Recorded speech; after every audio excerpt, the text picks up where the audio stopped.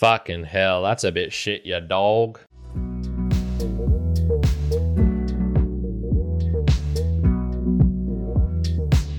Welcome, Mere Mortalites, to another round of the book reviews. My name is Kyron, host of the Mere Mortals podcast, but also this one where I dive deeper into the books I'm reading to give you the juicy information that is within, to extract some themes you might not have thought about, and to also know about what you can and can't say, what you should and shouldn't say.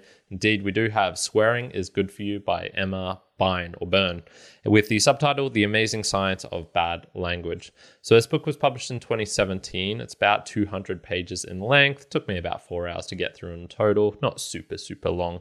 It's a popular science book detailing the positive aspects of profanity, of swearing. So really putting a positive spin and highlight of it. So it tackles this from multiple angles, and it's kind of got the feeling of the 5 W's and 1 H, the who, what, when, where, why, and how. But it's mostly looking at the science, so using case studies and observational data. There are some bits and pieces of actual numbers, statistics, and graphs in here, but it really is more of the anecdotes, I suppose, taken from scientific studies, mixed in with her attempts at humor and a lot of swearing that is within. It's kind of like a Malcolm Gladwell style, if I had to compare it to something. John Ronson was also like that. And some of the titles or subtitles or chapters that we have in here are Fuck That Hurts, Pain and Swearing, or Disciplinary Offense, Swearing in the Workplace, Scheisse, Murder, Kachau, Swearing in Other Languages. So it goes over quite a few different themes. I'm going to talk a little bit about Emma Byrne. She's a UK researcher. I couldn't actually find a lot about her. She's not really that well known as an author. I do believe she's written 1 or 2 other books. And she's a scientist in various fields, so a lot of the things that are presented within here are actually her own research. So it's things that she has dived into and knows a fair bit about. And she also has kind of PhD, that type of level in robotics, AI. So she's a smart cookie. She kind of knows what she's talking about. I'm going to jump onto, I suppose, the one and only theme of this, which is swearing. Taboo or not taboo? That is the question. So a little play on the Shakespeare there. So let's jump into it. What is it? And it's relatively hard to pin down, funnily enough. So you kind of think, swearing, we all roughly know what it is, but it actually serves quite a few different purposes, and it can be a vehicle for aggression or insult, can be used for fighting words, can be used to bond with people, it can be used for emphasis, it can be something just slips out. There's many different things that come from it. She says from here that the 2 common definitions that appear over and over again, swear words are A, words people use when they are highly emotional, and B, words that refer to something taboo. So this is that kind of taboo aspect. It's something that you kind of shouldn't talk about, or you have to be careful. And we can see some of the things that come along with this. She also has another definition here from the Professor Magnus Leung of the University of Stockholm. And he has studied lots of things, and he says what they had in common were the use of taboo words like fuck and shit, which aren't used literally, which are fairly formulaic, and which are emotive. Swearing sends a signal about the speaker's state of mind. So what we can kind of break this down as well into is propositional and non-propositional swearing. So propositional swearing is more where it's used deliberately, in a deliberate sense. I use it to emphasize a certain point, fucking hell, or like, wow, that's just fucking bullshit. And it adds a bit to the sentence. You can get more of the speaker's state of mind or of what they're trying to convey with this additional information contained within. And then there's the non-propositional. So this is what happens when you kick your toe against a wall or something painful happens to you. It just comes out, and we see how this can come out in different ways. And if you usually do it in your first language rather than a second or third language that you've learned, so it's kind of deeply wired into the brain. It's got these aspects to it.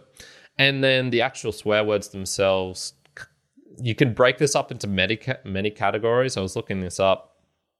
In the book, I believe she lists 4, which are religious, so hell, damnation, taking the Lord's name in vain. Copulatory, so this is related to sexual functions, such as fucking or shitting, fucking in particular. Excrement, so this is shit or things related to piss and things like that. And then slurs, which are usually related to animal references or bad comparisons, and I won't really repeat any of them. So we have the what of swearing. Who? Well, it seems to be everyone.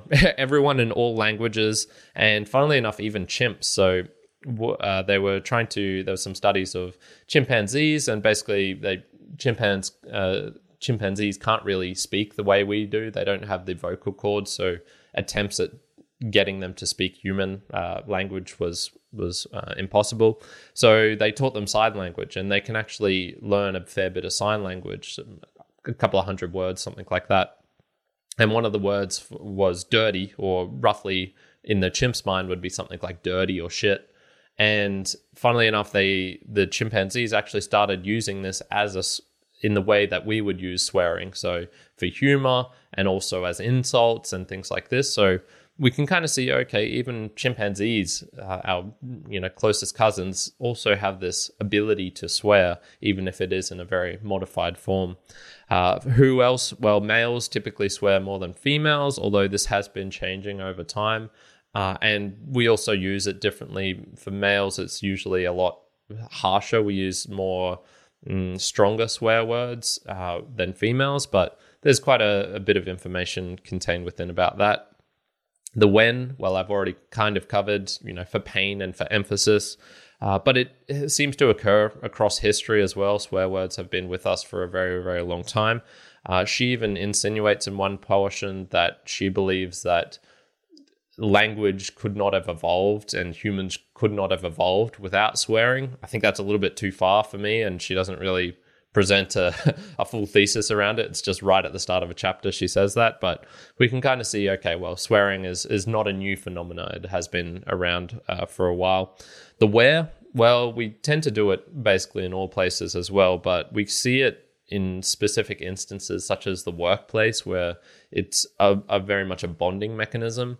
Just a little side note here, but I worked in the mining industry here in Queensland for a fair while, and I noticed that my 3 years of spending in that environment, which was male dominated and was kind of cloistered as well. We worked on a mine, so we were very much within our own little bubble for much portions of the week. My swearing just went through the roof, and it's kind of, part of it was bonding. If everyone else is swearing around you, you kind of swear with them. Part of it is just, for emphasis, for all of these different things. So we can kind of see, the where it can change based on circumstance as well. So if you're in a courtroom, you're not going to swear as much. If you're in an environment like I was in, where it's a machismo, male-dominated thing, there's going to be a lot more. If it's a male-female one, if you're a boss or if you're a subordinate, it all can change a lot. But there are numerous instances of lots of people who do swear, and also some who don't swear as much. But even in those cases, we can kind of see there is some deep-seated stuff in the brain which does affect this. And this is getting onto the why and the how. And the why is basically all the things I listed above. But the how is it is deep wired into our brains. And there's some really interesting sections of this book where it talks about how brain damage can change the way that a person will swear. So, for example, if you get damage to the right side of your brain, which is the more emotive side, what can happen is, if your left side of the brain is basically doing all the work, this is more the analytical, the more thinking and logical side. This is where, funnily enough, you can find people who will start to swear more because they're trying to use that as an emotive vehicle, because it is such an emotive thing. To be swearing indicates a lot about what someone's state of mind is. If they're angry, they're probably going to be swearing more. And so this can actually trigger something in the brain to start using those words as a vehicle for emotion. And then on the opposite side of things, if you have people with brain damage in the left side, this is where the right side, the more emotive side of the brain, is taking over all functions. And swearing actually comes out a lot more because swearing is related to this emotion. So basically, if you get brain damage, you're going to swear. No, so she provided some examples of this, and I'll touch a bit more about why I think these examples also weren't super helpful in many cases. I want to jump onto this section here as well, which was page 70, 71, and probably one of the most easiest examples we can see of just how deep-rooted swearing is in the brain is for people with Tourette syndrome. So this is those who just let out fuck and shit, and they usually have a tick or something as well associated with it. And there's a whole section in the book talking about Tourette's and why they tend to, why don't they use the word plain as their tick, and why is it this taboo word that comes out? And so I'm just going to jump onto here. And she says, like all swearing, the use of bad language in TS, so Tourette syndrome, is extremely culturally specific. According to Professor J, in Japanese culture, rather than swearing, TS sufferers are more likely to feel compelled to hurl insults such as lecherous, stupid, or ugly. In other languages, patients tend to use commands like shut up, kæft in Danish, or shut up, stupid, tassi cretinaccio in Italian, while in German, TS patients tend to use vivid, non-swearing taboos like rotten bones, verfaulte Knopfen. So the embarrassing outbursts experienced by TS sufferers aren't confined to swearing, and they can also use things like insults or ex-lovers' names. So we see, okay, there is something not just about the swearing, but it's this idea of taboo, which is so closely linked to swearing, because that's why we use these words. We use them because they have a shock and a horror aspect to it, which is really funny because they can change so dramatically over time, and things that were once massive insults or something extremely taboo, probably 300 years ago, is the taboo around religion was a lot stronger than it is now, and so things like Jesus Christ or damn are relatively moderate. They're minor swears in comparison to things which are more copulatory. So in this case, it would be something like cunt, although here in Australia, that itself is, we use that one a lot. So yeah, it's relatively funny. And we see in Australian culture, swearing is a lot different than you would find in, say, American culture, where the use of the word cunt is very, very taboo. So that's the main section on theme on swearing. I'm going to jump to my own observations and takeaways. There certainly are some interesting tidbits that you'll find within this book that also somewhat conflict as well. So there was a section here where it was swearing in the workplace, and they were also examining what do people perceive other people as who swear a lot. And what they find is that it's actually one, if you swear, you tend to have a better language. If you have more swearing and more use of it, that your language skills are actually better. You have a wider vocabulary, not just for swearing, but for general, your English or Spanish or whatever it is, that language that you're speaking in. And somewhat it's like a trusting thing. And if someone is swearing, you think they're more likely to be telling the truth, which is pretty fascinating as well. But it's not just like, oh, okay, if I swear more, people will believe me more or anything like that. And so she was asking this lawyer about, okay, why would people not use swearing in a court case, for example, or to kind of hijack our systems and think, oh, this person's swearing, so they must be telling the truth. And she says, a lot of people who later come to be tried are quite grumpy at the point of arrest. It's always a matter of some amusement for a well-educated counsel to say, I put it to you, Fred Jones, that you said, you're a fucking cunt. In my experience, the police don't mind that being read out in court. In general, they think it works to the disadvantage of the defendant. And then she's like, but are they right? Is this person actually, but is this actually true if someone is swearing in a case like this? And he says, in kind of contrast to all of this, I certainly don't allow my clients to swear when giving evidence in court. Judges and magistrates have to live in the real world where words are used that they'd hope not to hear in their own living room. But a courtroom is an artificial environment. I advise my clients that yes, it's an artificial environment, but they should respect it on its own terms. Wear trousers with a crease and a shirt and tie, for example. So he's definitely saying, yes, swearing is... it can have these effects on people, but it does need to be put in its own context as well. And so just because it's like deep-seated in the brain doesn't mean you can get a free pass or you can use it however you want. And get outcomes that you would prefer because of that. No, it's if you're in a courtroom environment, there are expectations related to swearing, much like there are expectations where you would maybe not swear in front of your mum, but if you're in front of your friends, then maybe you would. Or what if it's a gathering where your friends and your mum are there? These are the tricky things that are related to all of this. The book in itself, I would say, and this is a criticism on my part, is it's not super nuanced. And she's also lamenting a little bit. We can see this when particularly in the gender section, she being a woman and she was somewhat lamenting the society we live in, which frowns more upon women swearing, and it actually has negative connotations for them more so than it does for men, even though she likes to swear. And there's just portions of this where it's like, I don't know. For example, in the title, she mentioned that there was some debate about whether they should put a swear word in the title. They ended up not doing that. And I can see for marketing reasons why you would maybe not do this, but it's also like, fucking hell, that's kind of weak sauce. Just put a swear word in the title, just do something like that. And the last observation was there's this recurring theme of misconceptions and just human folly.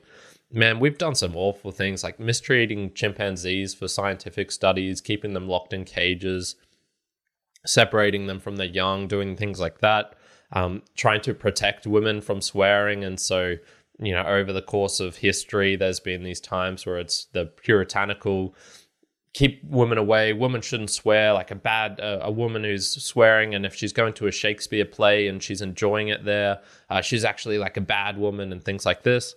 And even just, demonizing Tourette's, and you can kind of understand why, because it is very jarring to have someone just, randomly saying words which are taboo in front of you. So but in all of these cases, you're just looking and you're going like, damn, we screwed up. Like that was an unhelpful thing to happen. It was unhelpful or maybe it was slightly helpful to recognize like, okay, chimpanzees can't do this particular thing, but man, did we really need to torture them for 20 years to find that out? Is that knowledge worth the ethical quandaries and things like this? So I don't know. Some of the parts of this book were just, it was more of a highlighting and just going like, damn it, we screwed up again. Like fucking hell, humans. So in summary, this book was kind of just about acceptable for me. I wouldn't say I really enjoyed it. Probably my main criticism is I really prefer the nuance, but this had what seemed to me was like an unnecessary agenda. Really seemed like she was pushing hard to be like, swearing is good. And maybe that was her environment growing up, where swearing was this really bad thing and shouldn't be done. Could be because I'm Australian, and in Australia we do swear a lot, and it is a lot more socially acceptable for basically anyone here to swear. I'm not doubting the science and the observations that were in this, but they somewhat felt shallow as well. They did have this feel of a Malcolm Gladwell book, which it touches the surface. It's kind of interesting, but I wouldn't put if I was a betting man, I wouldn't put a whole lot of weight on this being the be all and end all of, this proves definitively that swearing is good. For example, she didn't talk about any of the negative aspects of it, which can, social stigma and things like this. And, perhaps does it make you more violent? Does it do this? Does it do that? And there wasn't a whole lot of it. So it very felt much like it was positive only, pushed out like this. And I would have really loved a version which was nuanced, or which had, 100 different studies all related to one thing around culture or something. It felt a bit too broad for me. I would have loved a book just around the cultural aspects. How do we swear in different languages? And there was a chapter on that, but a whole book on that would have probably been great for me. So overall, I'm going to say this book here, Swearing is Good for You, The Amazing Science of Bad Language by Emma Byrne. It was a 5.5 out of 10. It was okay. I wouldn't rant and rave about it. And that is it for today, my mere mortal lads. Thank you for joining me to the end of this audio. What are your thoughts on Swearing is Good for You, on swearing in general, profanity, Emma Byrne. I would love to know all of these things. Do you swear a lot? Do you not swear a lot? The best way to do that is via sending in a boostergram, which is one you can do within your podcasting app if you have a decent one.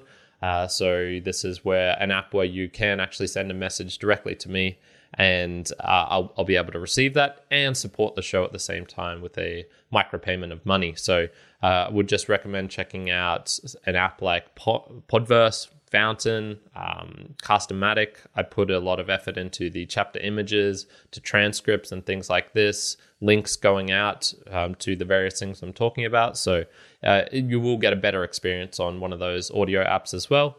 And you can also do that via any of the links down below in the show notes, or just reaching out to us on the meremortalspodcast.com website, where we have a lot of different things in there as well. So plenty of ways for you to help out the show. There is no advertising. There is nothing in this. So any support that you give back to us is very much appreciated. And I'm going to leave it there for today. I really do hope you have a fantastic day wherever you are in the fucking world. Ciao for now. Kyron out.